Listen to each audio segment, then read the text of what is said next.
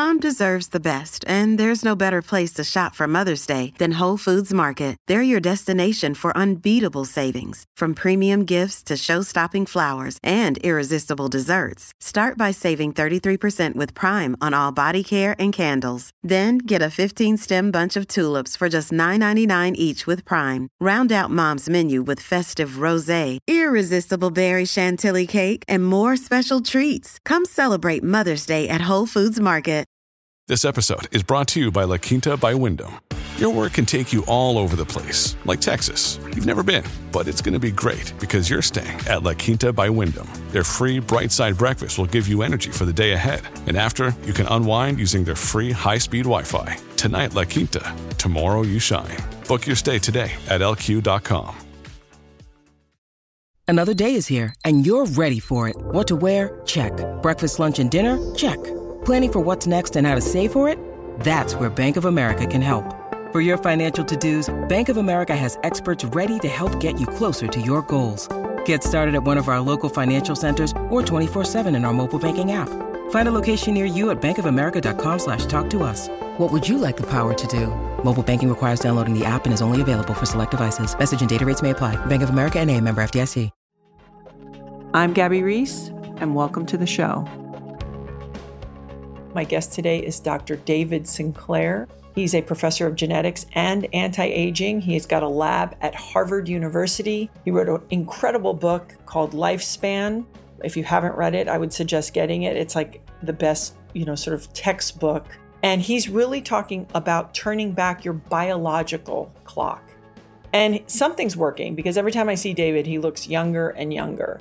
He also has a new podcast out called Lifespan, and you can listen to it wherever podcasts are broadcasted. And he takes a topic and for 1 hour talks specifically about that topic. He gives you the science on it. He breaks it down.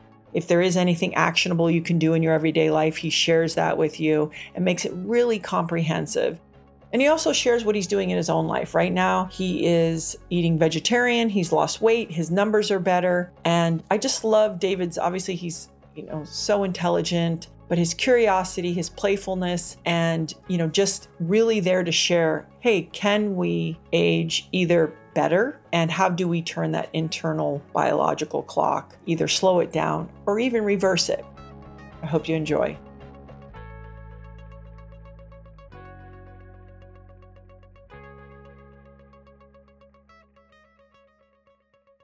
Dr. Sinclair, thank you for coming.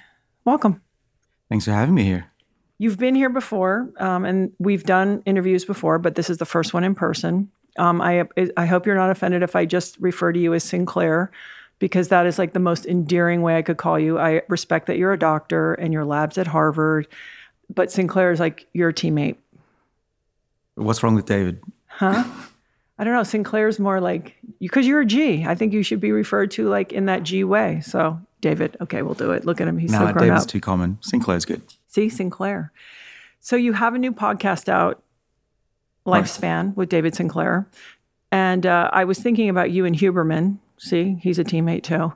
And I'm like, that's like the science mafia. You and Huberman and Walker. It's like this unbelievable group that you guys are exchanging expertise and information. And like now you're the cool kids in school. How's that going? Well, I don't know if we're the cool kids in school, but we are the rebellious ones. We have the FU gene in abundance. Yeah. And we've decided, Andrew and I spoke, I've known Matt less, but Andrew and I spoke at the beginning of the pandemic, and we decided to do this, to communicate science, because we saw a gap. When the pandemic happened, people didn't know who to trust, what was real, what's scientific, what's made up on the internet. And we both identified that. So we've stepped up, and so far, so good. Well, and I love the way Andrew Huberman talked about it, which was like public education. I really thought that summed it up. This idea of ivory tower knowledge, which you all have. I mean, he's at Stanford and you're at Harvard, but that you have found the way to break it down, to communicate, to share it, and to make it actionable, which is really hard. We're going to try to dumb it down even more here today. Okay. That's going to be hard, but I'll try.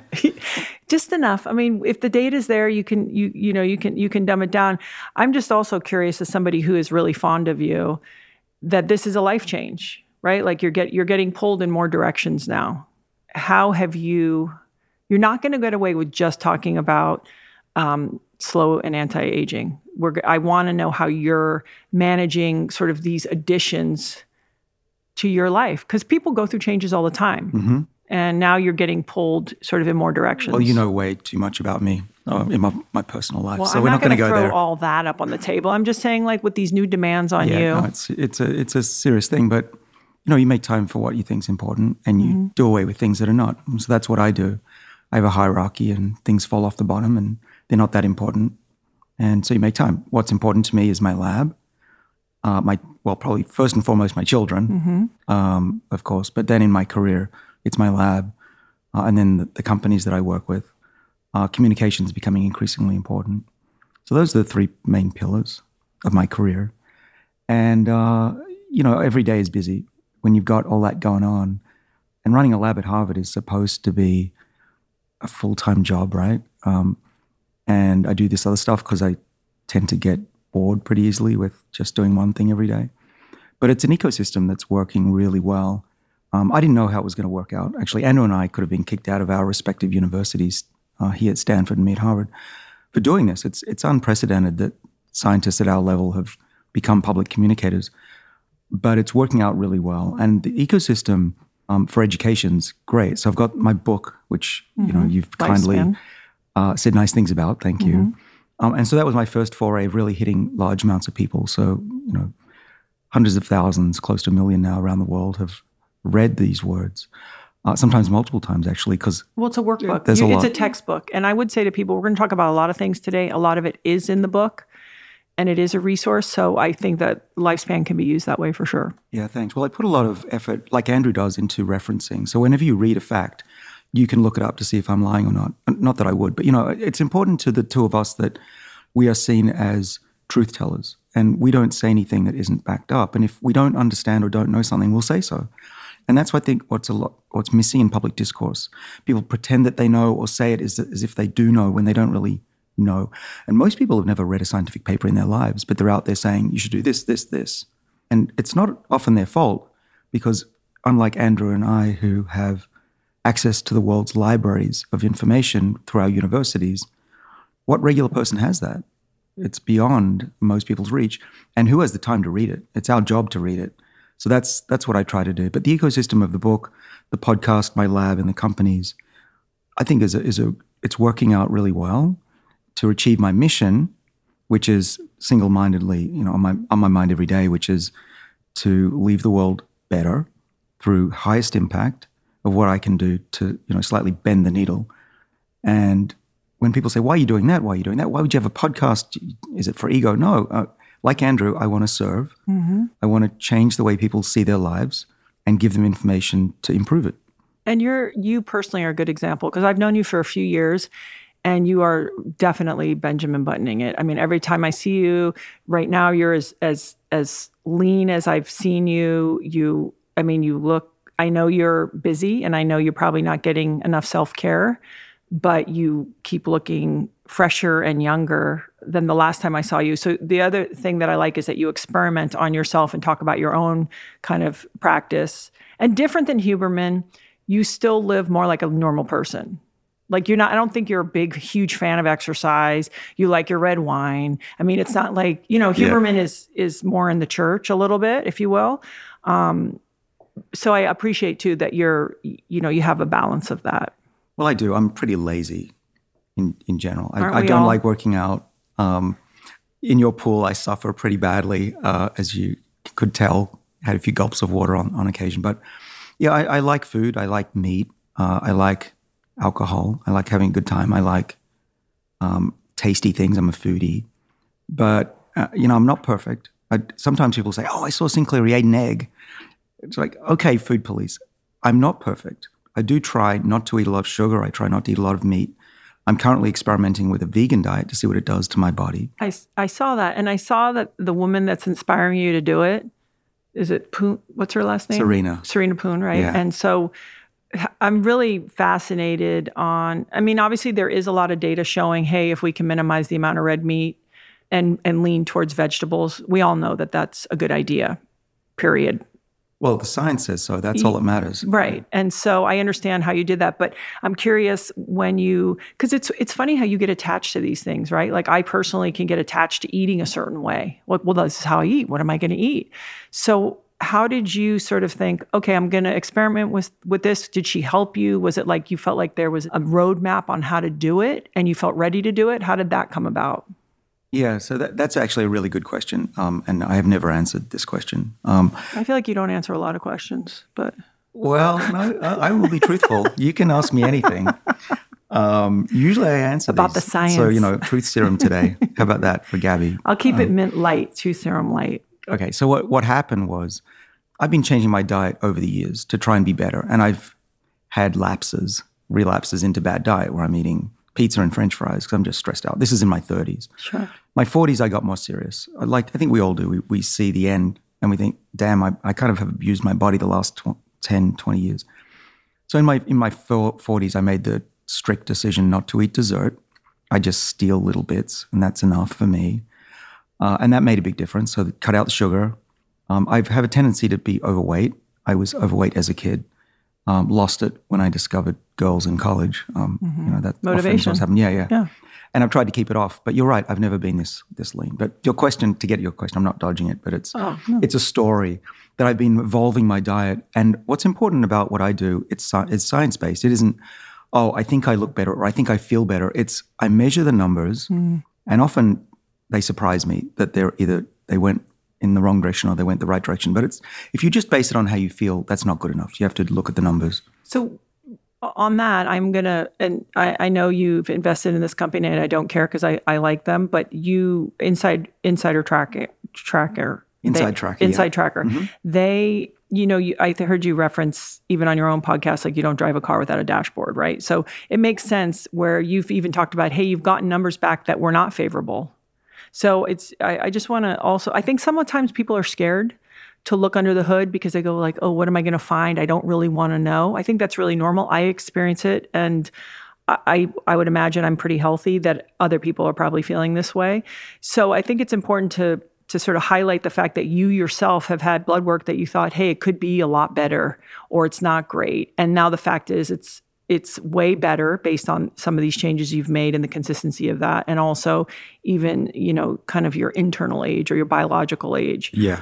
So maybe in talking about that, if you could share a very simple way where people could sort of say, okay, I need a starting point, I need a reference, and not to be afraid because we can change it. Well, that's the important point, that 80% of our health in the future is in our own hands. Only 20% is genetic. So that should be empowerment. And knowledge is power. Ignoring it's not going to fix things. And you have to really just fight the urge to be ignorant. And ignorance might be bliss, but it's going to come back and bite you in your old age or sooner.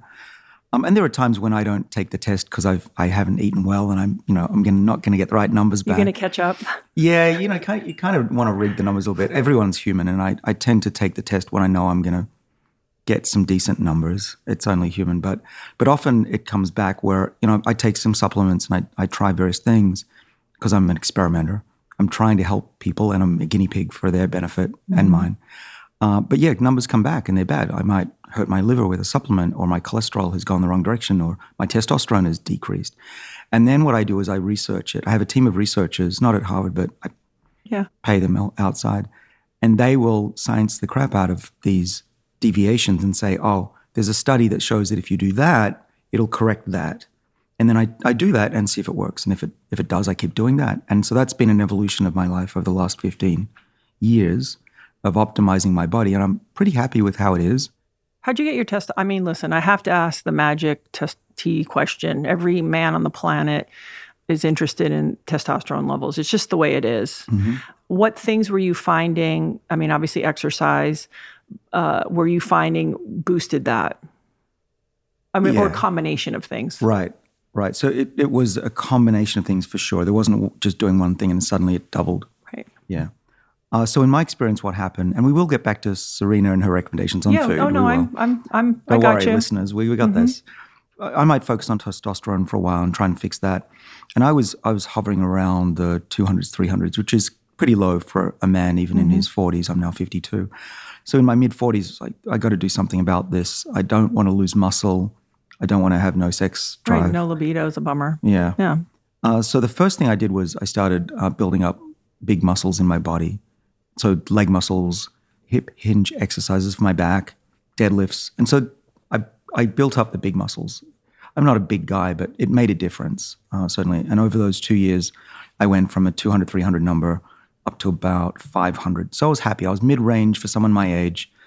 Not a lot. I wasn't, super testosterone man, but I was okay. I wasn't losing muscle, at least. Why the big, I understand the big muscles growing them and what the impact of that is, but maybe you could just explain a little bit, because someone might go, well, what's the difference of overall body exercise and building up those big muscles? Yeah, so the research has shown that the bigger your muscles in your body, the better effect on your testes to produce testosterone. Now, I don't think it's fully known exactly how that works, other than it does. And I certainly saw that. And it was mostly the recommendation of my trainer, who, Sean is his name. I said, here's the problem. And I showed him my Inside Tracker results, and he said, yeah, we got to fix that testosterone. So he's the one that did this. He was not concerned about your cholesterol. He's like, let's talk about your testosterone. Right. Well, at the gym, that's the hormone of interest usually for men. Of course. Yeah, but I'm at a point now where it's been steadily going up. After I did the exercise, I started taking higher amounts of NMN. And so I've been on NMN, which is this NAD precursor. Listeners to you may know about this. I know you know about it. NMN, because of you. Well, we've been researching the role of NAD in the body for years. Now, it's been known for 100 years to be involved in energy metabolism and reactions in the body. And it's just a little chemical that we have, probably 100 grams of it in our body. But we lose the ability to make it as we get older.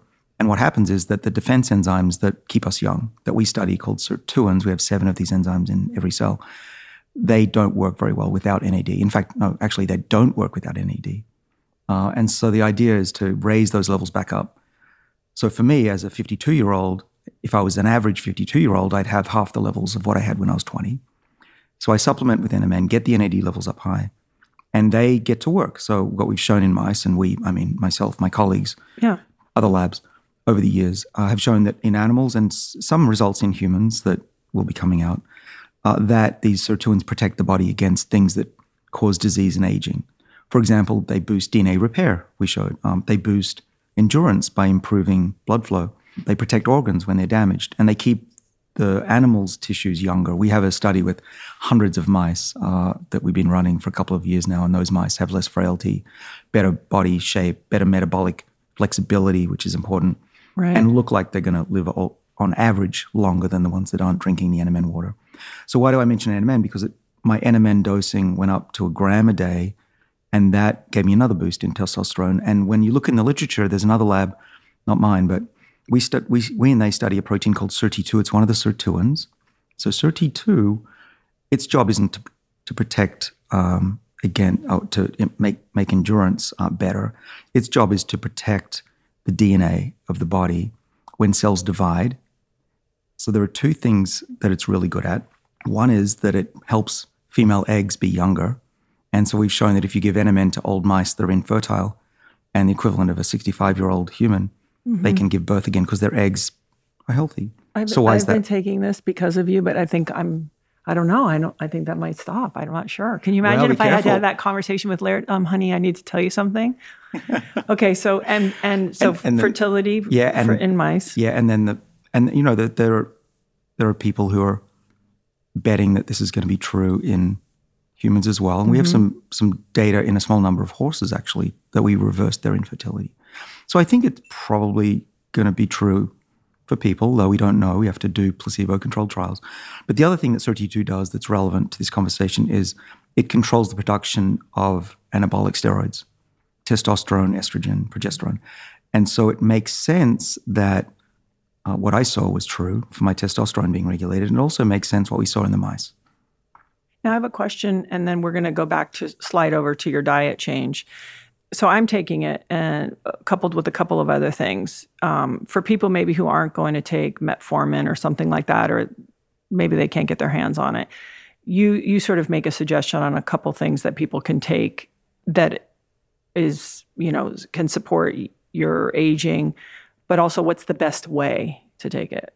And that stuff, because I take it in the powder and it is like, I just, shoot it, but it's not the best tasting thing. And can I do it on an empty stomach? Like what for you is the best way? You start with NMN. Mm-hmm. And then you can, what do we call it? Not M98. What's the other one? It's resveratrol. Yeah, the resveratrol, Mm-hmm. and then the berberine. Yeah. So those three. Yeah. Is it separated? Is it together? How much? Morning, night? How do we do it? Well, we can run through my daily life if you want. The more I can talk about you, the better. It's just, I can feel, do you feel it? Do you feel it? Do you feel the resistance? I like scientists because they're like, wait, we're talking about the data. I'm like, no, we're talking about you too. Yeah, well, we work for institutions that are pretty conservative. So we push the limit when we talk about this stuff, right? Because everything's supposed to be clinical trial proven. No, I'm happy to do it. Okay. Me, I have this FU gene that I talk about. But I know, but I think in the end, it's like about doing the best work possible. Somehow being at Harvard, that makes people feel very comfortable. In a way, being able to straddle that is more impactful. I agree. And that's why I've been doing it for years, and honestly. But it's, even 5 years ago, to talk about supplements and what I do and age reversal, it was not a good look amongst my colleagues. Now it's more acceptable. But anyway, so there are some main components to what I do that have helped my testosterone and other markers. Mm-hmm. Most of my blood markers now are equivalent or better than a 20-year-old from optimization. That's amazing. It's just and I say that to inspire people that it's doable. Yeah. If you just look at the numbers and tweak things. So what do? So I wake up, obviously. I've had a bed that's been monitoring my heart rate, so that's fun. It usually vibrates to get me out of bed. It's warms me up. So then I get out of bed, stumble out of bed. You have a cuddly bed. Okay. Wow. So anyway, what I think listeners would like to know is what do I take? So I start with a matcha these days. Mm-hmm. I have also your coffee that you've been giving me. Mm-hmm. So that it's one of those two. I'm drinking yours right now. It's great stuff. So let's start with supplements. So I start with a combo of resveratrol, which is the molecules from red wine that we talked about and discovered was important a while ago. The red wine story is good for you. Yeah. And so I've been taking that since I was in my mid-30s. And so what I do is I take that with a little bit of yogurt.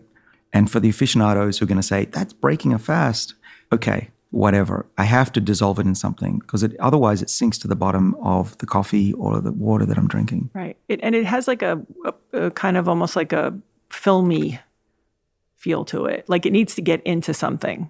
Well, it does. It won't be absorbed by the gut. It'll just go straight through you. And so what I know from clinical trials, here I can actually speak with some scientific data, that if you mix it with something oily, eat it with a meal that's got a bit of fat in it, which is what we did to the subjects, it was much better. There was 5-fold levels getting into the bloodstream. So I do that. And I also mix some other polyphenols as well. There's one called quercetin and physetin, which I are... love quercetin. Yeah. So we discovered those 3 molecules extended the lifespan of model simple organisms back in 2003 and 5. And that's just a little known fact that I don't talk about. When you're in the lab and you're learning all this stuff, but the way you're actually able to interface with the public, I don't want to say it must be frustrating, but it's like, I know some stuff, I could help some people, but in a way there's sort of probably a system. So this must be pretty fun for you to be able to say like, okay, we have the science, but I can also interface with people so if someone, when they listen to this or they listen to your podcast, which by the way, I want to just say to people that the podcast what I really appreciate is you're being very specific and breaking things down and supporting those concepts scientifically, sort of chapter by chapter. I feel like each one is sort of like a chapter. And so I think you're doing that really well, but it must be fun that you can be like, they can listen, they can go get it, they can start. It's not years and years. Yeah. It's pretty cool. Well, that's what I like about it is that I spent many years talking to the public through newspaper reporters. And that's useless. Yeah. This world that we're in is so great because I can speak directly to people, get even feedback on Instagram lives and that kind of stuff, and direct messaging. So this is my dream, actually, to be able to help people, because what I was doing for a couple of decades was making pharmaceuticals, which take forever. I got a bunch of them in the works. But I want to help people immediately. And I was helping friends and family, I think, most people know my father is on the protocol too. But I want to reach millions because it's not that hard to change your trajectory. You can live an extra 14 years just by doing 5 things that I can tell you today, which I'll tell you. It's shown that if you avoid smoking, drinking heavily, get enough sleep, eat in moderation, and tend towards a Mediterranean diet, not a lot of crappy fats, you will live 14 years longer than someone who doesn't do that. And that's just the easy stuff. That's what we know. The stuff that I'm talking about, the biohacking kind of stuff, a few supplements, diet, exercise, some other tweaks that we should get to. Why couldn't that be another 20, 25 years over what is the average lifespan? I think that's what we're talking about. And quality too. Like even in your latest podcast, you talk a lot about, sort of cancer patients. Like there's a lot of layers to this. This isn't just like, oh, my skin looks better. There's a lot of health layers to this. So you do your resveratrol and your yogurt in the morning. Okay, everyone's got pens at the ready. So let's do that list. And this'll be directed to show notes. They'll be directed to your podcast. They'll be able to. Okay, great. Do it. All right. Well, disclaimer, I'm not a physician, so make sure your physician knows what you're doing so that if something goes wrong, they'll know about it. They might even advise that you're taking this medicine and it's not compatible. So that's important to know. That's not just a disclaimer. That's actually a health concern. Always consult your doctor. So resveratrol, a gram of that. So I have buckets of resveratrol in my house.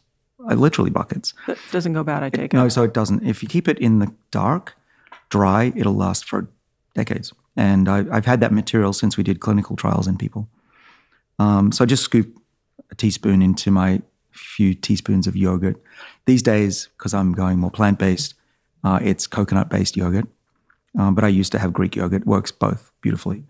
But I also put this quercetin and quercetin, which all 3 are plant molecules that plants make when they get worried that they might die. And really the theme of this is you want to have your food scared that it could die. You mimic adversity, and your body the same. Body freaking out, it could die next week from either a lack of food or getting chased down by a saber-toothed tiger, too hot, too cold. Same with your plants. And so these molecules plants make, we don't make them. But my theory is that by eating these plants that are stressed out and worried they're going to die, we get the benefits of those molecules that they've made to help themselves, but they get into our body and turn on our own defenses and mimic adversity. So they mimic exercise. So I've told you already that NMN, but also resveratrol mimics exercise because it basically turns on the same things as actual exercise. So that's resveratrol. Then I do my NMN, which is another gram that I put in capsules. That I don't buy on the internet. I just Is there a brand that you feel comfortable saying, or how would somebody? Yeah, I'm trying to be helpful. In to be open about it. My name gets used a lot on the internet, and I don't need more of that. Right. If I mention a brand, it's going to be splashed all over their website. Oh, got it. But even, listen, I'm saying is even if there's a brand that you're invested in or you own, it doesn't matter to me. I'm not. I mean, if we're promoting you, I don't care. That's right. I don't sell supplements because I want to be objective and independent. Okay. But I can say that with both with resveratrol and NMN. Yeah. What are the questions or what needs to be in there that it's good? Let's just say that. Okay. Well, let's just quickly go back to resveratrol. Okay. Right? So resveratrol should be a light gray powder, very dry and fluffy, and not, sticky and brown. Yeah, it's chalky. It's so hydrophobic. It loves things that are not wet that it'll dry your hands out if it gets on there. And that's one of the problems. It doesn't go into water. It hates water. Hydrophobic. Yeah. And so the resveratrol should be light gray, and if it's brown, throw it away. Okay. Because a lot of manufacturers just cheat, and they just put a little bit of resveratrol in there, or they don't purify it enough. And there's this amodin molecule that causes diarrhea. And I hear from people, I'm getting diarrhea with my resveratrol. If you're getting diarrhea from resveratrol, throw it away. Yep. So NMN should be even whiter. It's pure white, crystalline, not so hydrophobic. In fact, it loves water. If you put it in water, it'll dissolve within seconds. And so you can have your NMN without yogurt. You can just drink it or just swallow it. And can you do it at the same time, or do you like to spread them out? Now, would you be comfortable if I had brands that I like that I think are pretty good? Would it be okay if in my show notes I just say what I'm taking? Of course. I'm not going to make a suggestion. I will just say the ones that I'm taking in the show notes. It's going to say on the website. Sinclair's friend, Gabby Reese. Okay, well then I won't. No, you should. You should, because it's not fair for me to say do this and then I can't steer people in the right direction. I see the conundrum, but it's hard because people really want to know. And the funny thing is if you're putting the extra time and resources into something, then it's like, people want to get the good stuff. Yeah. Well, so you can look for the color. Okay. One tip that I can tell everyone that's important is if you're taking a molecule, let's say it's quercetin, fisetin, resveratrol, NMN, you can look up on Google what color it should be. It's listed as a scientist would see. And so quercetin is a yellow. Fisetin is a brighter yellow. Okay, so you just look that up. And if it's supposed to be yellow and it comes out brown, throw it away. Wrong stuff. Yeah, and look for companies that use the letters capital GMP, good manufacturing practices. They at least then it's not contaminated with stuff and it doesn't have metals in it. So GMP is good. Brands that have been around for a number of years, trust those, not these fly-by-night folks that come out of Florida every few months, it seems. Yeah, and with a really tan doctor somehow. Yeah. Oh, one thing, Gabby, that's I think important is if a company's using my name and it's not you. No, I'm not. And avoid those companies. That shows that they're dishonest to begin with. I think Dr. Oz had a lot of that too. Yeah. A ton of it. And Oprah, the three of us had to deal with it. They're more than me. Well, not yet. So are you still taking metformin? Yeah. Okay. Yeah, that's my holy trinity. So a bit on metformin. Metformin is a drug. It's a molecule that is related to a plant molecule. Again, plants are good, but it's classified as a drug. But it doesn't mean it's any scarier than this other stuff. Right. It's just different regulation in this country. In fact, what's funny is if you go to another country, mostly in Asia or Africa, you can buy it like aspirin. It's not considered a toxic drug. You should tell your doctor you're taking it no matter what. But in the US and English-speaking countries in Europe, you need a doctor's prescription to get metformin. So what is metformin? It's used to lower your blood sugar levels, and it's given as one of the first drugs, if not the first drug, when you have type 2 diabetes. And what it seems to do, or how it seems to work, is it will trick the body into thinking it doesn't have enough energy, and the body will build up its ability to utilize energy and suck the glucose out of the bloodstream into your body better. And so that's very useful, but it's also been shown by looking at tens of thousands of patients who take metformin that they're healthier in general, and those patients live longer than people who don't have type 2 diabetes on average. That's Doesn't a that remarkable. feel unfair to you somehow? Right? Like, you know what I mean? Like based on your lifestyle, you're like doing the right things. They're like, sorry, you can't get that because you didn't, have type 2 diabetes. But oh, don't get me started. No, it's seriously, my poor doctor, I rail on him because they're my doctor's view. I won't say all doctors, but there's a prevailing view that we intervene when you get sick. That's what we doctors do. Mm-hmm. But don't come to me now saying, give me metformin to prevent diabetes. That's not what we use it for. And, I'm insistent. I'm saying, give it to me now. I need it. And some people have been insistent with their doctors or give them a copy of my book or give them papers that are referenced in the book.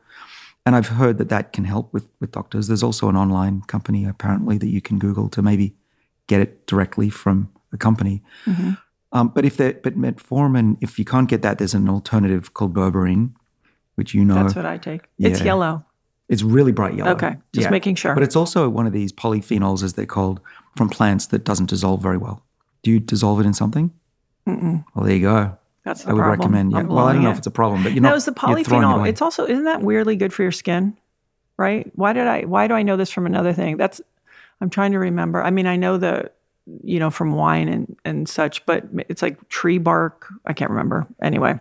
Well, I've patented stuff that's used in skin with polyphenols for a while. So This is one of the things that I put on my skin. So polyphenols, it's worth describing what a polyphenol is. Yeah. So a phenol is just a ring of carbons with some hydrogens on it. And a polyphenol obviously is multiple rings of carbon rings. And resveratrol, quercetin, let's talk about resveratrol. It's two of those rings fused together with bonds. Polyphenol. It's not rocket science. So these polyphenols plants make in response to adversity. If you restrict their water or give them a fungal infection, too much UV light, they'll make these polyphenols as a way to turn on their own defenses, sirtuins. Plants have sirtuins just like we do, the ones we study. I don't know about their fertility if they're affected, and they don't run, but it's all about adversity and survival. Mm-hmm. And so when we take these polyphenols in combinations, I think what they're doing is telling the body two things. One is, maybe I went for a run or maybe I'm hungry, But also, I think what we've done is we've evolved to sense when our plant supply might be running out. And how would you know? I mean, most of our evolution, we weren't conscious. We were pretty dumb.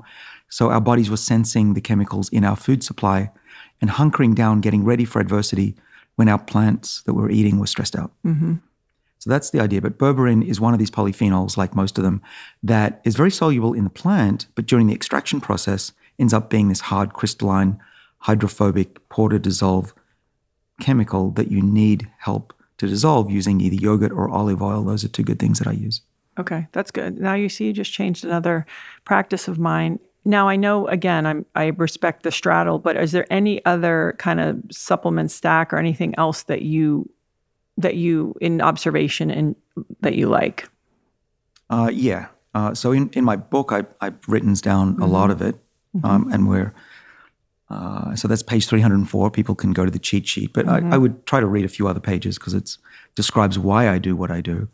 But yeah, I'll like what's on that page? Spermidine. Do you still like that? Or is that what it is? Isn't that a bit of a personal question? I mean, we're talking about.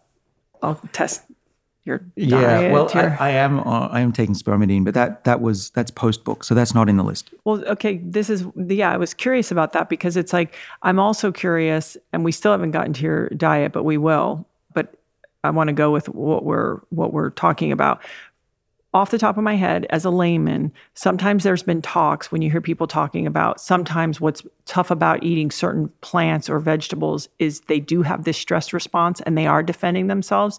That has also been flipped and interpreted that, that makes it harder on us. So I just want to say that because, a lot of times you'll hear that like, well, plants are defending themselves and all of that. I know what you're referring to, yeah. Well, no, I'm just bringing it up because people will be like, well, I heard this. So I just want to, say that that's all part of what people are hearing. Yeah. Well, so my research and the thousands of papers that have been done in parallel or since say that in general, not every molecule, there are some defense toxins that plants make, but in our food supply, the kind of supplements that I take and plants that I eat are the ones that make these beneficial polyphenols. So I'm not afraid of colorful, stressed out plants.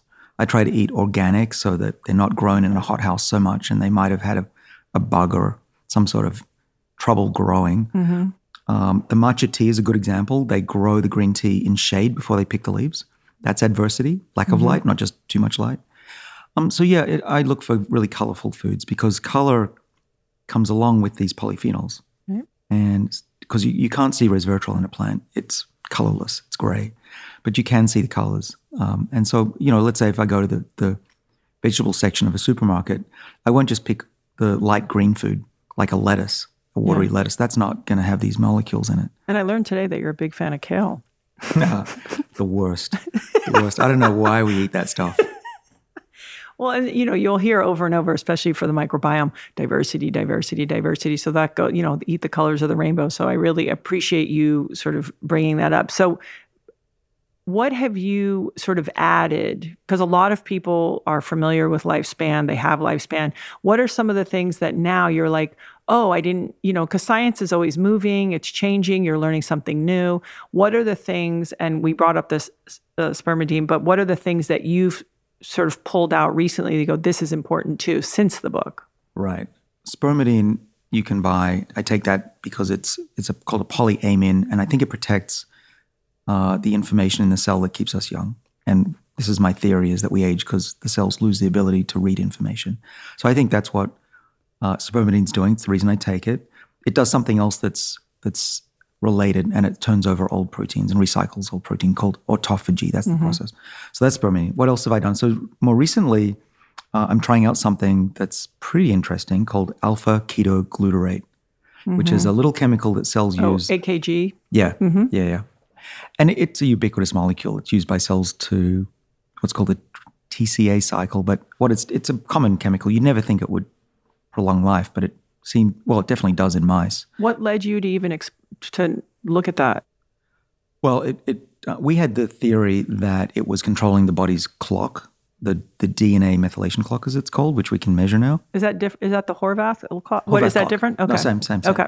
And so if you give alpha-ketoglutarate to cells it changes the clock in a beneficial way. But it wasn't me. It was actually an very old, long-time colleague of mine and friend, Brian Kennedy, who trained with me at MIT in the 90s, taught me how to wrangle a yeast cell, and look how old they are. So Brian did these studies here in California at the Buck Institute. And what he found was alpha-ketoglutarate kept worms alive for longer, and then he gave it to mice and they lived longer. And then there was a study that came out a couple of months ago that blew my mind, and it's still hard to believe, but we need to reproduce it, or they do. And I have talked to the people who did the study. I usually do that. Just by the way, I don't just read the data. I call them up and say, is this BS? Seriously, really? This is too good to be true. Yeah, I call From them up. From one scientist to another, you can call them up and go, come on, really? Yes, I did that with most studies that I What country was this in? This was done in the US. Okay. I believe. I think the latest study is being done in Singapore, but it's rigorous. But here's what blew my mind. This paper said that people who were given, small group of people, admittedly, but people who were given AKG, alpha-ketoglutarate, for 7 months, they had their DNA age, this Horvath clock measured before and after, and they were 8 years younger. In 7 months? Yeah. Did they change any other elements of their lifestyle? Not that it says in the paper. Were they like all of a sudden running marathons? No, of course not. They tried to keep things stable. So everything consistent? Yeah, and where it could go wrong is that their math is a little different than what we typically use. And oh, really? So that's what I wanted to know was, why are you using fuzzy math or different math for this? So they said, we have our own proprietary algorithm. Okay, but can you use the same ones as us so we can compare? And they're going to do that. But I'm interested enough that I'm now taking it. Yeah, it's just to see. Yeah, because I'm measuring my age often. Right. So Inside Tracker has where you can, you have your actual, and then your biological. So that is one way. So when people hear about the Horvath clock, and you've talked about it before, is the layman, are we able to measure that for ourselves? Yes, is that available, or is it going to be available? Well, I'm working on that. I have this startup that's come out of my lab, and it's called Tally Health, and it's backed by some big consumer brands. And the goal is to... By consumer brands? Well, backed by... Sorry, I just, consumer brands. What's wrong with consumer brands?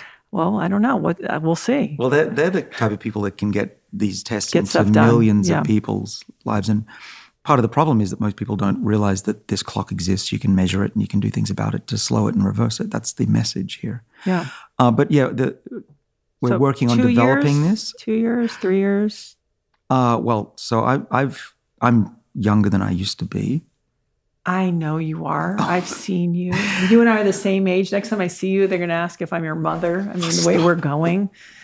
No, but seriously, because a lot of people, like when I say I'm going to talk to you, they really want to know, like, hey, do I get access to the Horvath clock? Well, it's coming. Okay. So it's a blood test right now, which is expensive. It's hundreds of dollars, and it takes 2 months to get a result. There are some groups that are doing that. Okay. But what I've discovered in my lab, one of my students figured out a way to bring the price down 100-fold in the lab.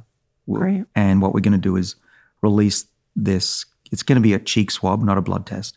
And it'll tell you with accuracy how old you are biologically, not chronologically, which, as I've said, I mean, who cares how many times the Earth has gone around the sun? That's irrelevant. Your age is malleable. You can go forward quicker. You can go backwards. And so that's really important. That's a credit score for the body. And so telehealth, there's actually a website if people want to stay in touch. So when it's ready, you can be the first one. It's tallyhealth.com, Tally health. Okay, great. And so sign up there, and we're working really hard to get this. They'll get information once you get it? Right. Okay. Right. And even updates. We're even thinking of doing pilot studies with people who are first to sign up. And, of course, discounts. It's so funny. Justin, I can talk to you about this, but we've been talking about NFTs and just all this stuff. I think Dr. Sinclair should definitely get into the NFT space, don't you think? Oh, yeah. Yeah, it'd be really fun. We'll talk about that. When you get all this other stuff done, we're going to have some fun about like molecules of just, it'll be amazing. So let's get back now to switching to being a vegetarian, because this will lead us into the conversation about fasting, eating once a day, and just sort of where you're at. And sort of what made you decide, okay, I'm going to really give this a go? Yeah. Well, so I'm coming from a place where most people are, which is I love food and I love meat. It tastes great. I love fat. I love French fries. I love cake. Cheesecake's my favorite. So I say that because I'm only human, but I've managed to, over a matter of years, get to where I am now. And it takes some willpower, but if I can do it, seriously, anybody can do this. That's my take-home message. So what did I do? Well, so I stopped dessert at 40. Through my 40s, I started to eat better and better. I tried to avoid large amounts of meat. I didn't have big steaks. So I got to a point last year where I was not eating more than 1.5 meals a day. I was eating what you'd call a Mediterranean diet. I was okay eating fish. I would rarely eat red meat. And if it was an animal that was walking on legs, it would be a chicken. And then I would eat a lot of vegetables, which at the time I didn't know how to cook or eat good vegetables. I was going to ask you, do you cook? I do all? actually. Yeah. Really? I do like that. And actually molecular biology is cooking. It's just on a very small scale. Yeah. Microliters. And there's I like mixing stuff and see what happens. Do you plan ahead? Oh, no. That's one of my problems in life. I don't plan ahead enough. It drives people nuts. So no, I just see what's in the fridge and I make stuff up. And it hopefully tastes okay to my children and me. But usually it's okay. But yeah, I try to I've been tending towards more and more vegetables over the years, but I got really bored. It was salads and it was steamed vegetables, which is not that exciting. Okay, so then I meet Serena Poon. Okay, so she's a celebrity chef, nutritionist, and she says, you can have really good, great tasting vegetarian and vegan meals. I'm like, come on. Did she move in? Is that what happened? Then you have the beautiful and talented Serena Poon making your meals? Because it really does take someone like that to switch your thinking about how you can prepare these meals. So she met you and just said, you can do it. And then what happened? Well, it took a few weeks of convincing, and she would keep reminding me of the types of foods that I was eating. You know, I would give her a call and she'd say, what are you eating? And I'd say, well, for dinner, it's a bunch of cheeses and some red wine. And she'd say, David, that's not going to make you live longer, despite what you think. And so she was on my case, let's say, about that. Because my diet, I would not have what the longest living lifespan diet would be. And so eventually I was convinced that by her that she was right in what she was telling me. She knows her stuff a lot, right? This is her life. And this is my hobby. It's her life. And, she's been trained at some of the best schools in the world. And what happened to me was, and I haven't told anybody this, you're all hearing this for the first time, was I went to dinner with one of the most influential, richest people in the world. I won't say their name just because I don't think they'd appreciate it. But they gave me a lot of food, and the hosts were very generous and gave me a fair amount of red wine as well, very good, high quality. And if it's a few $1,000 a bottle, you don't just say no thanks. You got to. So I had a bit of a, what do you call it, Bacchanalia festival over this side of the country. And so I woke up not feeling that great. And then I talked to Serena about what had happened. And she said, this is not good for your long-term health. In fact, your brain, I can tell, you're losing your ability to remember things. And it's true. I was starting to forget things. And I thought, well, either it's old age or it's my lifestyle. Yeah. So I can't as easily change my age, though I can, as my lifestyle. So I decided in that week, or around that time, to stop what I was doing. And I went vegetarian and then shortly thereafter vegan and stopped alcohol. And I like doing that pretty strictly because I don't like making decisions. It's more about, okay, there's a rule. This is the way we're doing it. Yeah, and we'll see what happens. I call that the breadbasket rule. So if I go out to dinner and, a lot of times I will try to skip meals. So if it's lunch and maybe it's been a robust day, so I'm extra hungry, I will make the pre-decision that I won't touch the breadbasket. Right. So I call it the breadbasket rule. Like if I haven't consciously made that choice, like when they put the bread down in front before you can actually get your dinner after that, I would mindlessly eat it. Right. Like you said, these hard rules. And so I think that that's really important. Most of us can't sort of decide on the fly. I think you need to sort of set in place. And I always say to people, it's not that you can't, it's just that you don't. Well, for me, it's not a hard rule, but it is a rule. And well, just I a break guide, rules. a guide. Yeah. Yeah, the most of the time. Like, hey, if you're going to go do something special or you have a celebration, fine. But just sort of a guide to, this is sort of what I'm doing. That's exactly it. And I think that's the key to success. If you're too strict and you're sitting there going, I want that bread, you'll eventually fail and say, forget this. Yeah. But it's okay to treat yourself. Otherwise, what's the point of living longer anyway? That's right. And what about the alcohol? Has that been hard? Because, I mean, no offense, like you're an Aussie. It's almost like you feel like it's somehow in the DNA. Like, has that been, because what's interesting in our world is there's something wrong with you if you don't drink alcohol. I have no moral issue with alcohol. If people want to drink, whatever people want to do. I just don't. I grew up in a place where everyone drank. I grew up in the Caribbean. Everyone was just sort of drunk all the time. And you were just like, this story does not have a good ending. You know, Laird, it's well documented, dealt with alcohol for the first 10 years of our marriage. So for the last, sort of 14 or 15. You do talk about, if you're going to do it, Pinot Noir is the way to go. So Laird understood that from a health point of view. So he drank bottles of Pinot Noir. And then he said, this isn't serving my life. But what's interesting is you go places, and I think it's harder for guys than girls. I don't know. I think it's socially that it's like, well, what's wrong with you? You're not drinking. What you don't drink? You don't want to drink? How did you sort of deal with all that? Because it's like a weird social thing. And you probably have to go out and go to dinners and see people and business and all these things. Yeah. No, you're right. That's the hard part. Actually, being vegetarian and vegan isn't that bad unless you go to restaurants and they say, we don't cater for you. That's the downside. Weird. Well, in California, it's rare. In Boston, it's like, what? You don't want steak? You don't want the ribs? But alcohol was socially a problem. I had lots of people, probably half the people that I socialized with, roll their eyes. Here goes Sinclair again. Another one of his fads. All right, now it's not alcohol. Now he's not going to be funny anymore. And I'm actually not as funny as I used to be. Or at least I thought I was funny. Have you ever been sober with a group of drunk people? It is the worst thing ever. You're like, you guys are not that funny. I know you all think it's funny. It is not funny. The problem too is like, if I'm doing something that maybe I know ultimately isn't that great for me, I need you to be on the same program with me so it's more fun. Because otherwise you're a reminder of like what I'm doing. It's almost like a contrast in the moment. Do you just do like, people always get the trick, like, okay, bubbly water with a lime in it and maybe a splash so it looks like it could be vodka something. Like, do you just do that? Yes. Oh, perfect. I do exactly that. Yeah, why not?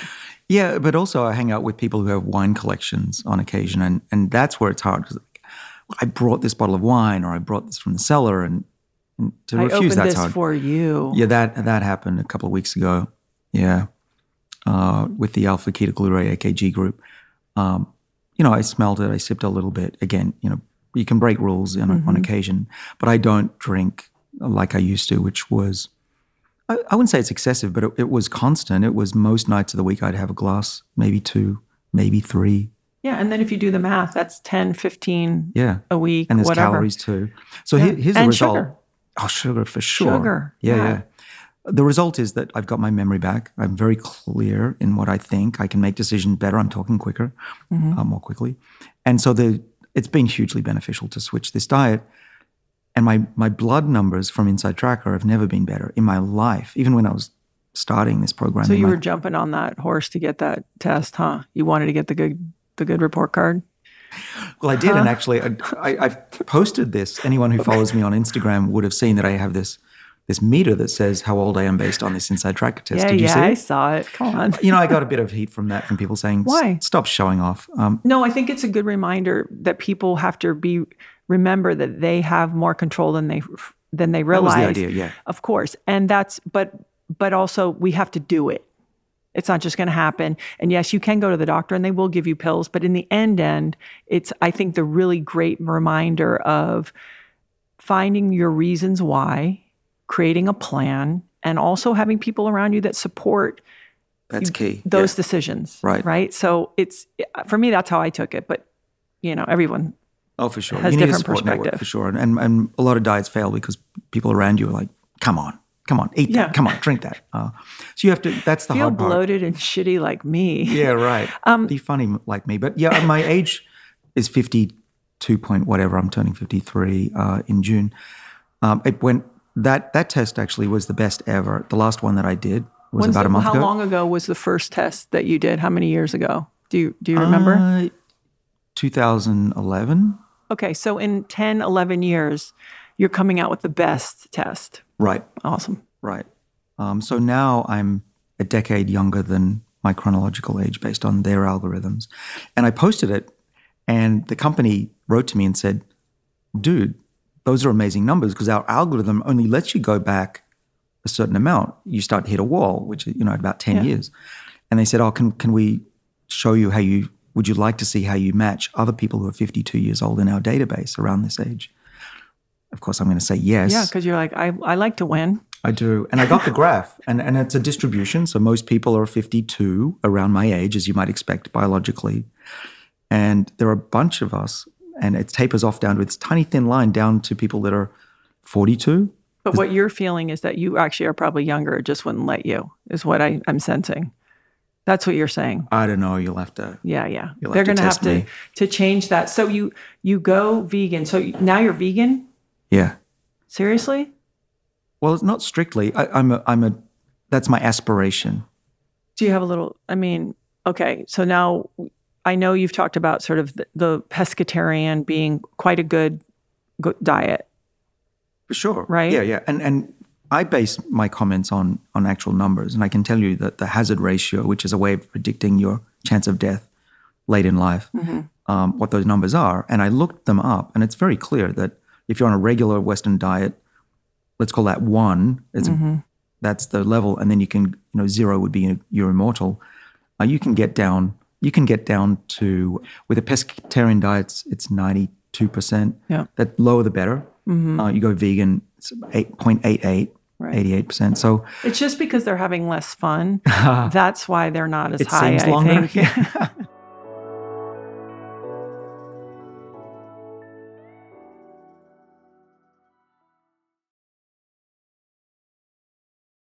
Your brain needs support, and new Ollie Brainy Chews are a delightful way to take care of your cognitive health. Made with scientifically backed ingredients like Thai ginger, L-theanine, and caffeine, Brainy Chews support healthy brain function and help you find your focus, stay chill, or get energized. Be kind to your mind and get these nootropic chews at ollie.com. That's OLLY.com. These statements have not been evaluated by the Food and Drug Administration. This product is not intended to diagnose, treat, cure, or prevent any disease. Hey, it's Ryan Reynolds, and I'm here with Keith, co-star of my upcoming film, If, only in theaters May 17th. Do you want to tell people the big news?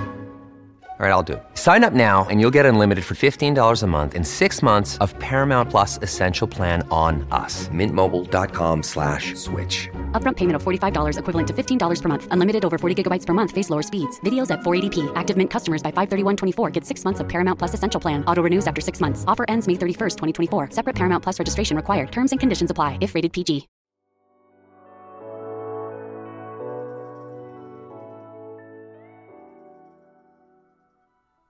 Okay, so how do you navigate basically fasting with this vegan diet? How are you? I know there's a couple weeks where it's a little bit of it's uncomfortable. And so for anyone listening, listen, if you think that you're going to achieve all of these things that are looking great, losing weight, you've lost weight, all these things without a little bit of discomfort, certainly in the first few weeks, that's not realistic. Yeah, but there are hacks that make it much easier. And I'm all for making stuff easier. And so what I started to do I've skipped breakfast for most of my life just so I'm not hungry. And if I eat breakfast as well as lunch and dinner, I would be pretty heavy. I'd be obese if I did that. So I've had to... How do you know that? Because I used to be obese. But just from eating, was it eating the wrong things, or you think just it doesn't suit you to eat often? I'm metabolically very efficient, and if I eat something like pasta, the next morning I think I can feel that I've gained weight overnight. Okay. So we're metabolically thrifty in my family. My father, grandmother, we tend to put on weight easily. And so as a kid, my mother, like a lot of mothers, especially in the 1970s, would say 3 meals a day, feed. And that's how they showed love. That was my mother's way. And so I would be given breakfast, lunch, and dinner, and I ended up carrying a lot of weight. It was embarrassing and certainly changed the way I thought about nutrition. And the moment that I had any governance over what I ate when I left the house, went to college, I cut out breakfast. I started eating carrots for I think a couple of months. Shed, 15 kilos, whatever that is in pounds. That's a decent amount. And got down to this, basically a set point that I had up until recently, which I couldn't break through, by the way. I still had some love handles. You saw me when I showed up first at your place a couple of years ago. But I'm saying even now you're more compact, more lean than the last time I saw you. Well, I haven't had a body like this since I was 20. And that's because of the diet changes and skipping meals. So what I do now is I try not to eat until late afternoon. And the hack for that is, for the first few weeks, fill your body with liquids. No sugar, of course, but just water, tea, coffee is fine.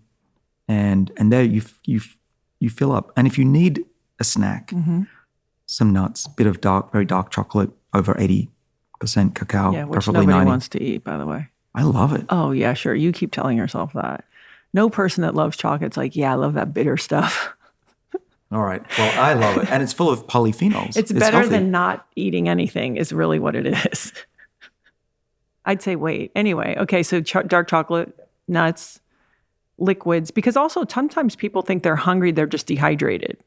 Sure. They say that quite often, right? Yeah, or they're bored and stressed. Oh, okay, that's what I was going to ask you. You work, you have a lot of stress. You might be calm and you speak very calmly, but you're navigating a lot of things. When we are stressed or bored or tired, or dehydrated, we will poke around and go, and look for something to snack on because it's something to do. Did you just sort of just have that liquid and that sort of took you through it? Yeah, it helped. The liquid was the thing. But I still go to the kitchen. I open up a cupboard, like, oh, I want to eat that. And then you have to make the decision, do I do it or not? And I fought it most times, and I would just close the cupboard door and make a cup of tea or something, and that was the trick. But you're right, it takes 3 weeks. And what's happening during that process is that your body is learning not to put out ghrelin, which is coming from your stomach, which is the sense of hunger. It's fake, right? A sense of hunger isn't real. No. It's your brain going, I think I need food. I've got low glucose. But after 3 weeks, your body stops doing that. And instead, your liver wakes up. Your liver can make its own sugar, gluconeogenesis it's called. And after 3 weeks, and I know this from myself because I wear occasionally one of these monitors. Levels Health is the one that I've been using. But there are a bunch. And you can see the effects of fasting on your blood sugar levels. And you can get familiarized with what foods really impact your glucose levels by wearing a monitor like that. So, for example, you say, hey, rice, not so good for you, white rice, but potatoes is fine for you. And the only reason you know that about yourself is because you're checking. And I'm a person who really believes in feeling, but I've been doing this all a very long time. But I will say that there's something really important about getting the education. One of my favorite foods in the whole world is popcorn. I love it. Like, I can't tell you how much I love popcorn. Yeah. I know it kicks my ass. Oh, with glucose levels? It does. I can feel it almost instantly. It kicks my ass in a real way. I even think my heart rate goes up. Like, it is not good. You put butter on it too? Oh, if we need popcorn, like, why bother? That's like 80% dark chocolate. It's like, for me, if I'm doing something, I'm really going to do it. But I'm just saying, I want to say that I think there's something really great about understanding how your body works. And like, hey, I can get away with this. Because some people can eat the same things and one person's glucose levels go up and one other person not so much. So I really encourage people, if they're going to sort of take this on, that yes, a feeling will be good once you understand sort of how you respond to things. But in the beginning, certainly to measure it's really great because you can have a friend or somebody next to you and it doesn't impact them at all. And it's not going to work. That's 100% right. And we have different microbiomes as well, and different bacteria that will digest popcorn differently. I don't have the good one. Yeah, well, you can change your microbiome. Well, okay, let's talk about that for a second. Do you actively figure out ways to make sure that that's balanced and how that's working? Because, it's such a huge part of the whole health picture. It is. And so I don't actively change my microbiome, but I know it's changing in response to what I eat. Mm-hmm. And I can tell that And I know that from science, but I can tell that in myself because when I switch my diet from something to something, for the first week, it's hell. It's hell going all the way down. My body wants to reject it, particularly if I go back to a high-fat Western diet from being clean and lean. It's really hard. My stomach doesn't have enough acid to break down the meat, and then it gets into my intestine, and the bacteria, they're like, what is this stuff? We don't like this stuff. And I get indigestion, and then out the other end, it's a mess too. But you're not eating raw, right? You're eating most things cooked, pretty much cooked. I mean, salad obviously is raw, but I think sometimes raw is tough on you in a different way, can be tough on people. I like to snack on raw stuff. Okay. So snap peas are a great one. Peppers, I think I do fine with those. You're like a new person. I am? Yeah. Like you're talking about snacking on peppers and... Well, I am, but amazing. I've learned to love it. If you skip breakfast and lunch... Any food is wonderful and sweet. I'm enjoying food a lot more than I used to, and I don't take food for granted anymore. Like you said, that bread basket, you just shove it in, and it's your brain going for it. You don't even enjoy it. Now I love food more than I ever have, and it really has improved my life. And it's not a sacrifice. I don't feel that way at all. But you need those few weeks, especially with the fasting. So I try to only eat dinner, but I do occasionally. Okay, if you're not going to a social dinner, which is, you probably go to quite a few, I would imagine. What time do you eat? You must eat pretty early. No, I probably would have a little bit of nuts around 3 or 4. Okay. Do you have a favorite one? I have a whole cupboard full of nuts. Are you an almond guy, a cashew guy? I love cashews. Do you eat mac nuts? Those are really good. Yeah, I do. I'm Australian, so there's a lot of mac nuts. Yeah, those are good. Yeah, and Hawaii. But mac nuts, not so much because a lot of them have a lot of calories. So I do have them and enjoy them. But I tend to also do Brazil nuts, which I don't like. I don't like them either. And they always say one a day has all this like certain selenium. I don't let people go just one. I go, they're disgusting. They are disgusting. They're weird. People love them. I don't know what. I like when people do Brazil nuts. And I'm like, no, they're not good. Agreed. All right. Yeah, we agree on that. Walnuts, though, a favorite. Yeah, walnuts. Yeah. Okay, so yogurt in the morning with your supplements, maybe some matcha, water all day long, maybe some coffee. That doesn't impact your sleep, does it? Like you don't. I stopped drinking caffeinated beverages usually around 1 or 2. Okay. I don't go beyond that.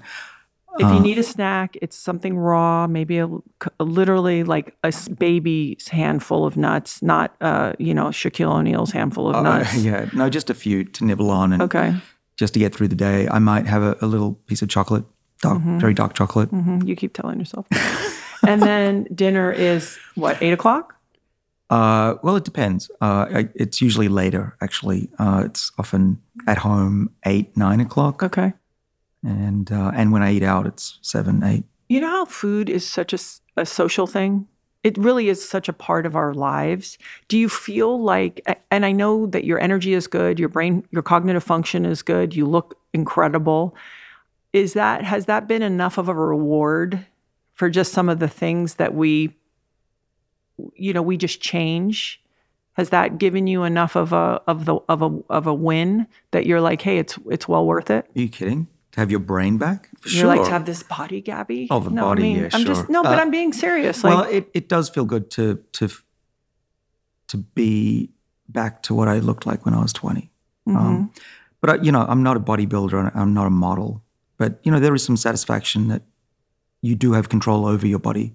Right? A lot of people, and myself included, I thought I'd never get rid of those love handles. I just thought it just wasn't in me, and they're gone. I'm like, yeah, that's pretty cool. I finally did it. It took me a couple of decades to get there, and I learned how to do it. It took the change in what I eat and when I eat. And I really want to encourage people that I think it's important to make changes just so that we exercise and flex that discipline. I do think I do that myself, where I see that the reins got a little loose on some things, and I'll try to pull back. So for anyone listening, okay, it's 2 and 3 weeks of it's less fun, let's face it. And then once you get into the habit, the other great thing is that we could give you the donut, but it wouldn't be as good. It wouldn't taste as good. It wouldn't feel good. It wouldn't be worth it anymore. And you have to believe that that's at the other side of it. Now, the question I have is if somebody is a performance athlete, or their wattage is big, right? Like you do a lot of head, brain, fatiguing sort of athletics. But there are people who maybe they're banging a lot of iron or they're doing triathlons, for fun, whatever that is. Can you sustain this, or what would you change for those type of people? Yeah. Well, this is one of the conundrums, right? Is that the body, to bulk up, prefers a lot of protein.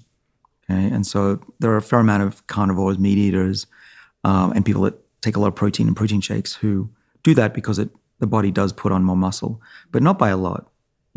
If you look at Game Changers, that's a good documentary that shows that, you need to eat a lot more plants to get the same amount of protein.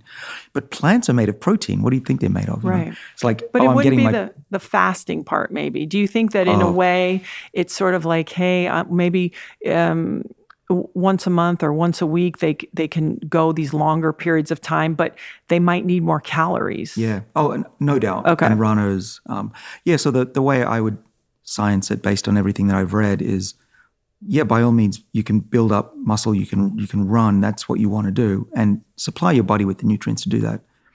And the calories, of course. You don't want to be a calorie deficit. We're not talking about malnutrition or starvation here. We're talking about maintenance of body weight, at least. But what I think is going to be helpful is that reserve some time within a month, or preferably within the week, to do what I do. And that gives your body a chance to rest and recycle and put your body in that state of not abundance, but adversity. And that adversity mimicry is what gives you longevity. And actually, what I've learned from studying these mice for years is if we put them on a molecule or a treadmill or some other intervention consistently, here's the thing that blows my mind. It doesn't work as well as if we give it every other day or we pulse it. So it's almost like you do need a rest period. And so there are occasions where I don't take my supplements, and I'm not worried about that. Do you find that there's sort of, and let's not talk about athletics, but that there's sort of a harmonious or an appropriate formula for the amount of recovery? I think a lot of times, especially hard-charging people, they forget the importance of recovery. For sure. And time off. Yeah. So I coach some people as well and look at their biomarkers, and I can tell when they're over-exercising. That's pretty easy. Cortisol levels will go up. Creatine kinase is up. So back off from the exercise because it's putting too much stress on the body, and you need that recovery period. And cortisol levels, you do not want chronically high. No. That's the stress, like severe stress, over stress. A little bit of stress is good, right? What doesn't kill you makes you stronger. That's what I'm doing. Right. But if you overdo it, you go the other direction. And when you and Huberman talk about this from the two sides, what does that look like? I'd love to hear that because, we were talking about it earlier. Like I come from a generation where it started, where it was like bang iron more, kind of, you'll see a group, especially of men, where it's sort of this idea of like, this is how I'm going to stay young. And the problem is it perpetuates an idea that for other people, if you're not doing that, you're not going to be young and fit and vital and have this vitality. There's actually maybe a place in, sort of in between for the long run. Oh, for sure. I think that look at the ancient Greeks, that to me is an ideal. Not just a look, but actually physiologically. Having some muscle mass, right? You're not total wimp, wasted away. You need muscle. If you want testosterone, you need muscle, among other things. You don't want to fall over and break a bone when you get older. So the Greeks, right? The Greeks weren't massively built. They were lean and fit and slightly muscular. That, to me, is longevity right there. You can hear a group of men that are like, what are you, crazy? But we do talk about it in our house. Become a statue. But That's all I'm asking. Laird himself also, we do talk about it. Like Laird goes about things very naturally. He will restrict his eating. But with that, he's naturally a kind of a good-sized person, but it's not a weird amount of leanness. He's not genetically, uber. But he's like a Greek god. Okay, but yes, but in his world, right, Yeah. He looks like a high-performance athlete, but there are super freaks. Like we see these super freaks. And I think sometimes that has bled into our psyche that, that's the picture of health. And I guess what I'm reminded of is that tightness and non-sort of watery muscles, things like that are actually not an indication of health.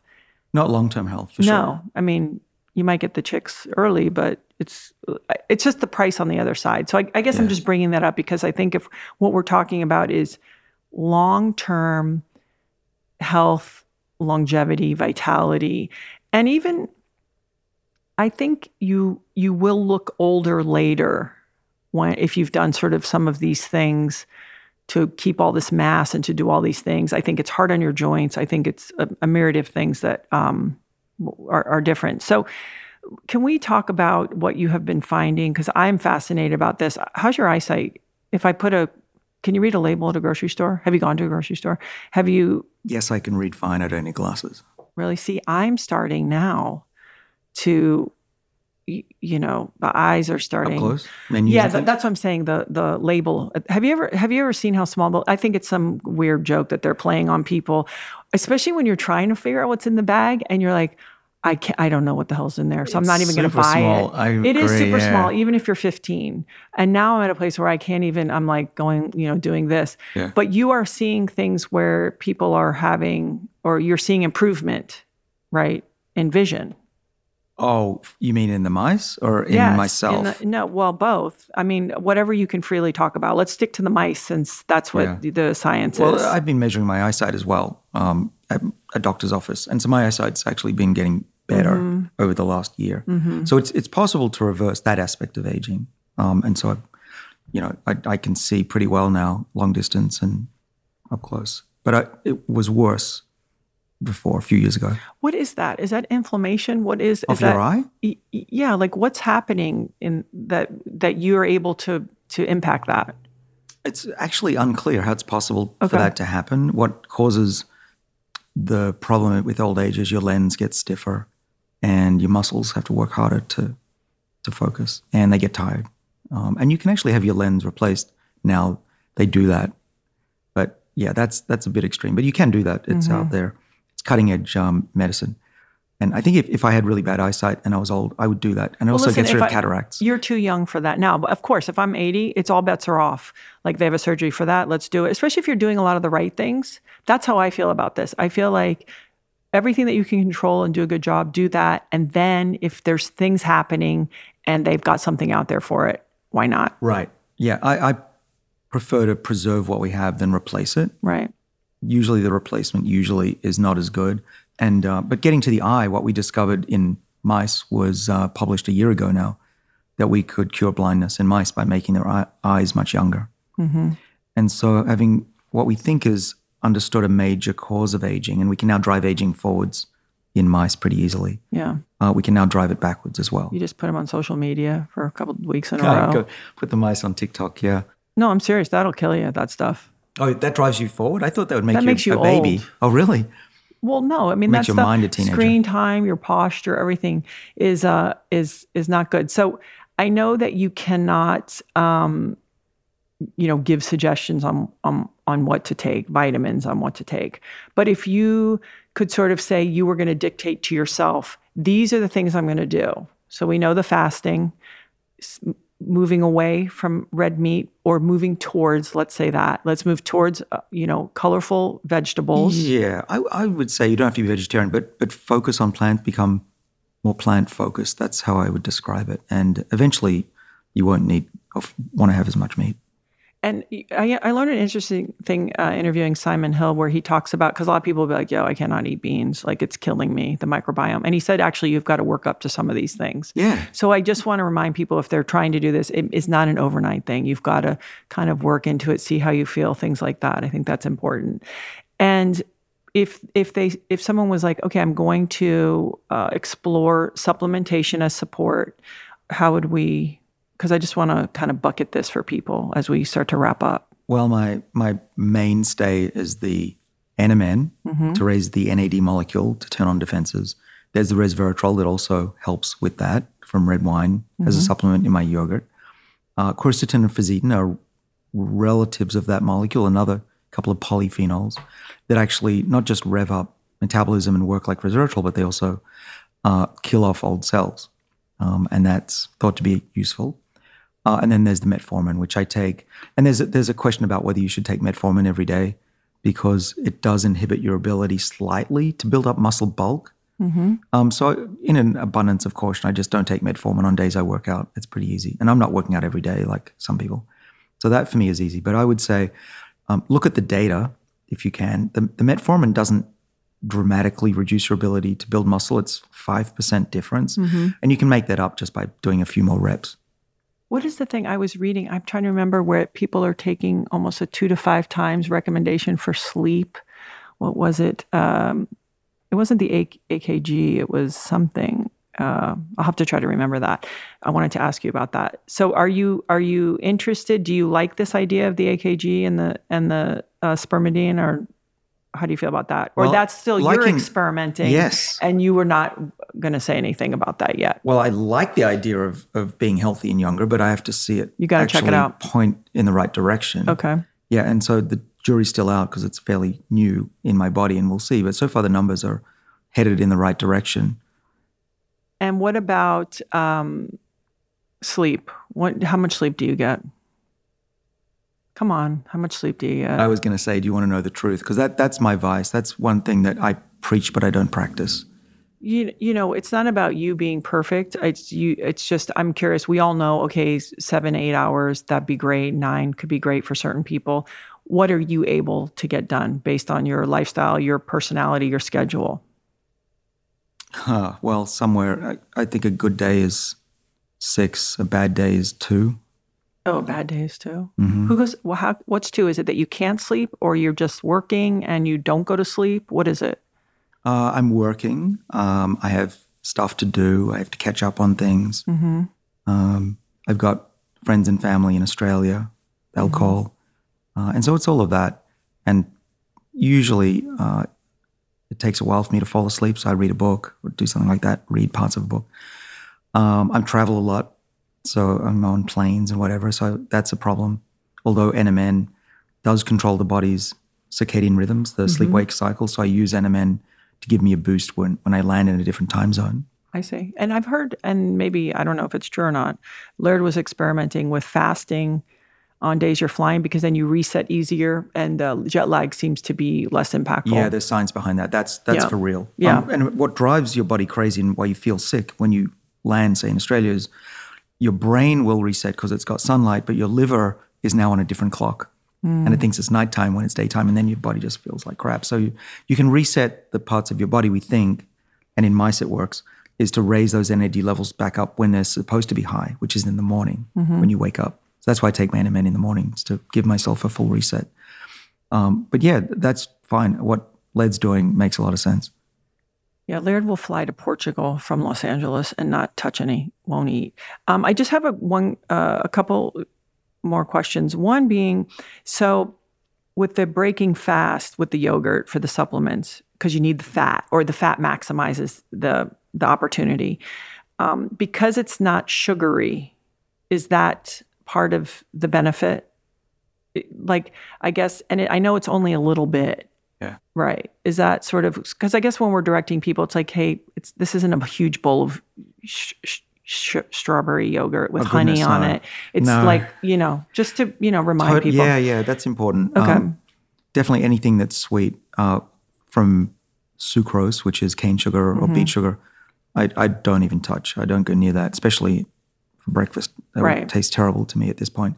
So it's usually a plain Greek yogurt or a plain coconut-based yogurt. Right. And it's not a lot. I have a little cup, and I put maybe 2 teaspoons in there, and that's enough to mix it in. To get it all in there. Yeah, it looks kind of disgusting, though, once you've got those orange and whatever molecules in there and resveratrol's like cement. Yeah. It's not a good look, but... Yeah, just look in the mirror. Then you're okay. You're like, it's working. So Well, actually, so Serena, one of the things that convinced me was vanity. She said, you won't just feel better. Trust me, you'll look better. And I went, okay, now I'm doing this. Well, of course. And she's right. I'm telling you. It made a big difference. You, and I know that you're tired. I can tell that you're tired. Not because you look tired. I can just tell. And I'm like, he looks amazing. So whatever you're doing is working 100%. So, okay, stevia, because I told my friend Elijah that we would get into stevia because Laird has this argument that anything that bangs, the back of your throat, that's that sweet, there's no way you're not having a physiological response. And Elijah's like, there's no data showing. And I have to listen to this dialogue for, I think it's been almost 2.5 years. I've been listening to this argument. So from what you know, where does stevia and how to take it, I guess. Yeah. Well, so I've looked at all the research on what's it called? Sucralose. And so this is in the yellow packets, if you're wondering which one it is. And there's a lot of research in rats and some in people that show that if you simulate sweetness on your tongue, your brain starts to freak out and identify that there's actual blood sugar in your body, even if there isn't. And there's a double whammy, which is that these molecules, I don't know about stevia, but certainly for sucralose, which is also Splenda, it also is modified by the microbiome, and that's bad too. So there's a double whammy. So I've been weaning myself off Splenda. Sorry for the makers of Splenda, but this is the science. And I went on to stevia.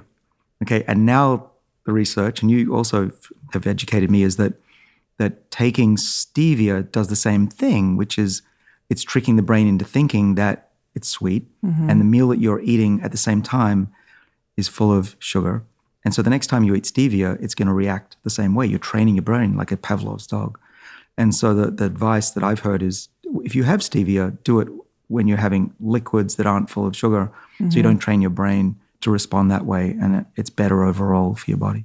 Yeah, and I just think sometimes when you crave something sweet, it's maybe not as punishing. I mean, we all know sugar is not we want to avoid it. I did appreciate one thing that you talked about on your podcast, your lifespan podcast, about if you are going to have dessert, have it after you eat.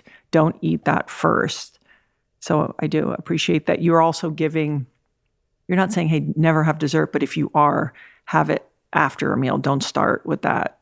What about salad? Like, let's say someone's eating other food like carbohydrates and this and that. Do we know if it's better to have a salad at the top or the bottom of that? Well, the best hack is eat a little bit of protein and then have the carbs. And it does seem to lower that spike, get your body ready for what's coming. And that works for me really well. Okay. Yeah. Are you having fun? Lots. It's like doing great. The podcast and stuff. Like, do you get, is it nerve-wracking because it's new? You have to, you did the book, so you had to already consolidate information and break it down and communicate it so people like me could actually understand it. But is there something about you where you're like, oh, this is such an unexpected thing in my life that I'm doing as an extension of my career? It's wonderful.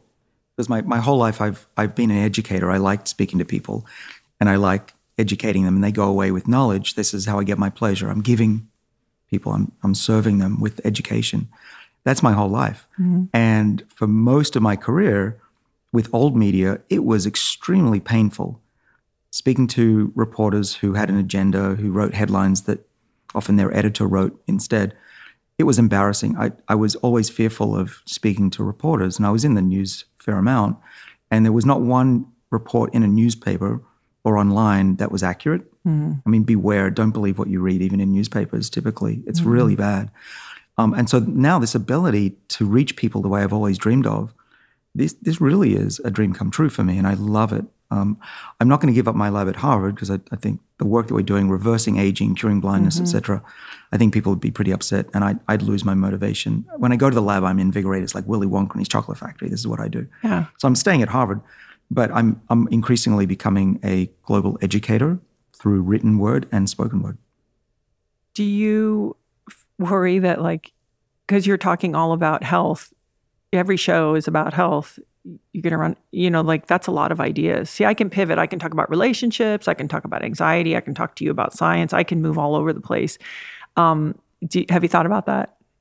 No, it's never ending. It's a never ending. Yeah, I mean, health is a big enough topic, but I can talk about a lot of things. I've got companies that detect viruses. I've got military stuff going on that's pretty interesting. I've got companies that look at the ultrastructure of the cells that allow researchers to do crazy things.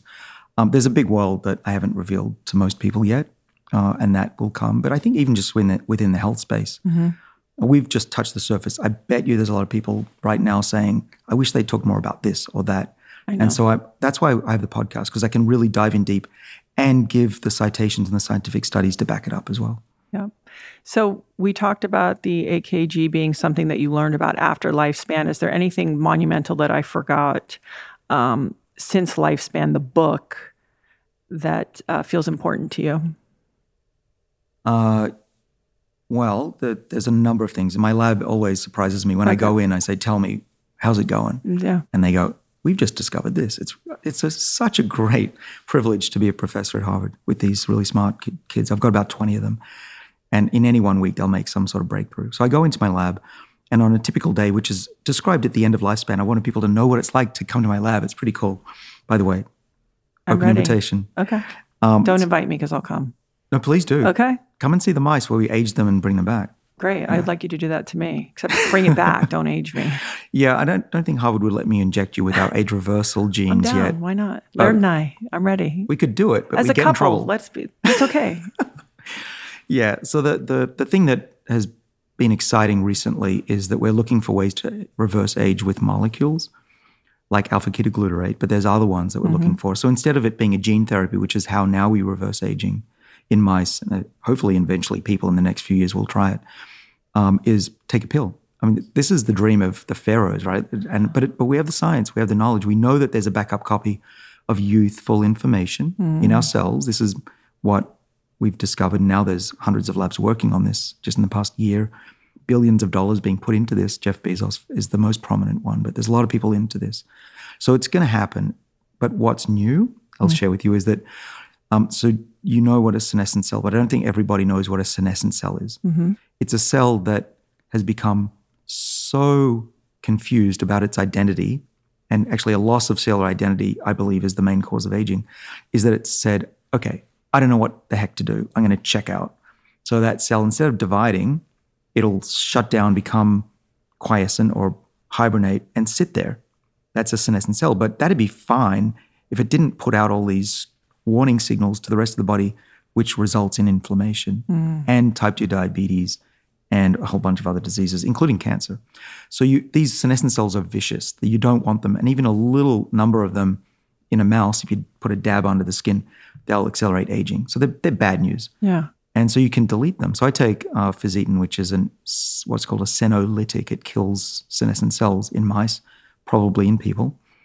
But the breakthrough was that we found out that those zombies, right now we're just shooting them. And that's a problem if you're killing off important cells that you need. Brain cells become senescent. You don't want to kill off too many brain cells, do you? You'd rather revive them. It wouldn't matter in my case. In your case, it's very important, for sure. Oh, come on. Yeah, one of the smartest people I know. But no, what's important is we've just discovered that you can bring them back, restore the health of even these senescent cells. They wake up, they're healthy, they grow again. That is exciting. That's true age reversal. And that was unexpected because right now, if you ask almost anybody in the world who knows anything, senescence is terminal and all you can do is kill them. That's not true. Wow. You have a fun job. I know it's hard, but it's really cool. It was a slog getting here, but now I'm having fun for sure. Yeah. Okay, Dr. David Sinclair. Before I forget, IFAM, intermittent fasting with appropriate, right? Nutrition. Nutrition, right? Yeah. So I just want to remind people that you're not talking about fasting but really paying attention to getting the appropriate nutrition. So IFAN, if you need a reminder, because all of this takes a certain amount of planning and thoughtfulness. And I don't want people to think, well, I skipped lunch. It's like, okay, just try to pay attention. And so I think that's important. Another point that you just reminded me, which is if you don't measure things, you don't know if you're deficient or have excess of something. And there are plenty of my clients that have low B vitamins because they're on these kind of diets and don't eat enough spinach and this kind of stuff and broccoli. But there are also people who take supplements that overdo it, and vitamin B12 is through the roof, which also is bad long-term for the cardiovascular system. So you cannot optimize what you don't measure, and you might be doing yourself more harm than good, even by taking these vitamins. That's important. That's why I do my blood work. It's just to get a sense of it. This is the first time I've had my blood work done, and I was actually not vitamin D deficient. I'm not kidding. COVID made me so aware of taking my vitamin D that it's the first time that I'm like, it's not great, but it's not low. Did you also really quickly, with quercetin, I talked to Dr. Perlmutter. He did the Grain Brain and things like that. And he was talking about sort of this low-level inflammation, but how great quercetin is for that. And Laird's always like, well, what food has quercetin? Do you know what foods have a lot of quercetin? Well, it's onions and apples, but it's not. There's not enough. Right, and capers apparently have a lot of quercetin. Oh, what are you going to do? Eat bottles of capers? Well, you're a vegan now. I mean, you know, oh goodness, you die from salt. But no. But it's just an interesting thing where it supports. You know, health, it's everything, right? Like one thing supports one. So getting your uric acid down, the quercetin helps with that. But then in these other areas. So I really just appreciate and try to remind people like, you know, a rising tide does lift all the boats. So it's not like, oh, this is just good for this one thing. It's good for a lot of things. Well, yeah, because these molecules, these polyphenols, they turn on the body's highly, we call it pleiotropic. This just means they have lots of activities. Defenses against aging. So you're not saying, I'm not saying take this because it's an antioxidant. I'm saying take this molecule because it'll turn on your body's defenses against aging. And you've got a whole bunch of proteins waiting to be turned on. You can turn them on to defend yourself by exercising, by being a little bit hungry, by being in a sauna, by being cold, which I've done a number of times here. That's all about this adversity mimicry that turns on your body's natural defenses. Now, we don't know all of the things they do, but we do know that they turn over proteins, they defend DNA, and they preserve the information that allows you to be younger for longer. And that's a real important point, which is that it's not one activity. There's hundreds of activities that you can achieve with just one molecule. Okay, this is my final question. I thought I was going to wrap it up like 5 minutes ago, but this is my final question because I like you and I think you navigate your life in a really interesting way. Oh, now I'm worried. No, I'm just curious. You and I both have teenagers. Yeah. And we're not going to call them out by name, Brody. No, I'm just kidding. You're not going to call them out by name. Have you learned something as a parent? Because you have 3 kids, so you've learned some lessons. Have you learned something that seems to work when navigating teenagers? Like, I'll give you mine, for example. I think I had ideas about, I learned that if I listened more than I solved, that if I didn't worry, but I believed in, that there was certain things that just seemed to work out better, right? Like this idea of that in which you persist. I mean, you resist, persists, right? And I used to lean in harder to my older kids when they were going through their phases. And certainly as I've gotten deeper into parenting, I'm realizing to have a little more faith. And this too is part of the process. This is a phase. They're going to be okay, all these things. I'm just wondering, you as a person who is very bright and is in charge in certain ways of your universe, because you're a dialed in person, what have you learned as a parent that showed up that you, maybe a skill you didn't have when you started? Yeah. Well, I'm not the greatest dad, I'll admit it, and I've been trying to get better. I'm very career-oriented, and I would say my kids suffered as a result. It's one of those things I regret. When I was home, though, I was doing everything I could to teach. This is what I do. So we actually had those giant sticky notes all over the kitchen for years with things that they could learn during dinner. That was my way. But I haven't been a great dad, actually. I wasn't home a lot. And what I also did when I got home was so I have 3 kids, and the 2 older ones were born female. They're now known as they, which was also a really hard thing for me to get used to. And we're talking about a decade ago, so it was new and unusual. But I used to not take them as seriously as I should have. And I could use an excuse. I'm just a joker. I'm Australian. But actually, it was bad parenting, not sitting down and saying, I hear you. I understand it's hard. I would say, yeah, whatever. Oh, he, she, they. Yeah, that's pretty funny, and make a joke about it. That was really bad parenting, and I regret that I did that. So these days, I listen, and I'm very concerned about them. And if they talk to me, especially as a teenage female, it's a blessing, because otherwise, if you just don't listen, they'll learn that they don't feel safe when they talk to you about stuff. I think that's a really beautiful point. I think it's, even though sometimes it's hard to hear or it's hard to listen, just be glad that they're talking. It's a beautiful thing. Dr. David Sinclair, your book is Lifespan, your podcast is Lifespan, and you have a co-host. Yeah, Matthew LaPlante. Yes, who was the co-author. Yeah. So he creates some infrastructure and kind of gets you set up. And I really appreciate you taking on these topics and also making it achievable. I've listened to the shows that you have so far. And so anyone who feels at all intimidated, it's not that at all. And you have a really good speaking voice. It's very calming. So I think it's going to kick ass, you and the Science Mafia, you and Andrew Huberman. I'm excited to see what you guys do. And I just really appreciate your work. And I appreciate you a lot. Thank you. Thank you, Gabby. The feeling's mutual, by the way, and you're just an all-round awesome human being. So keep doing what you're doing too. I'll work on it.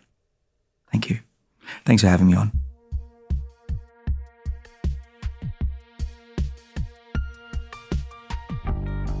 Thanks so much for listening. And if you'd like, rate, subscribe, and leave us a review.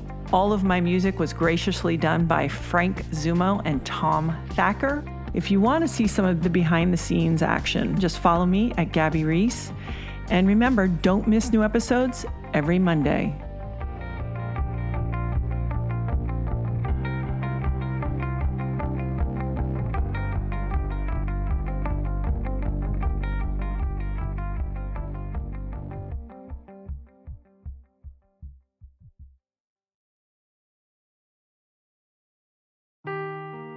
Seeking the truth never gets old. Introducing June's Journey, the free-to-play mobile game that will immerse you in a thrilling murder mystery.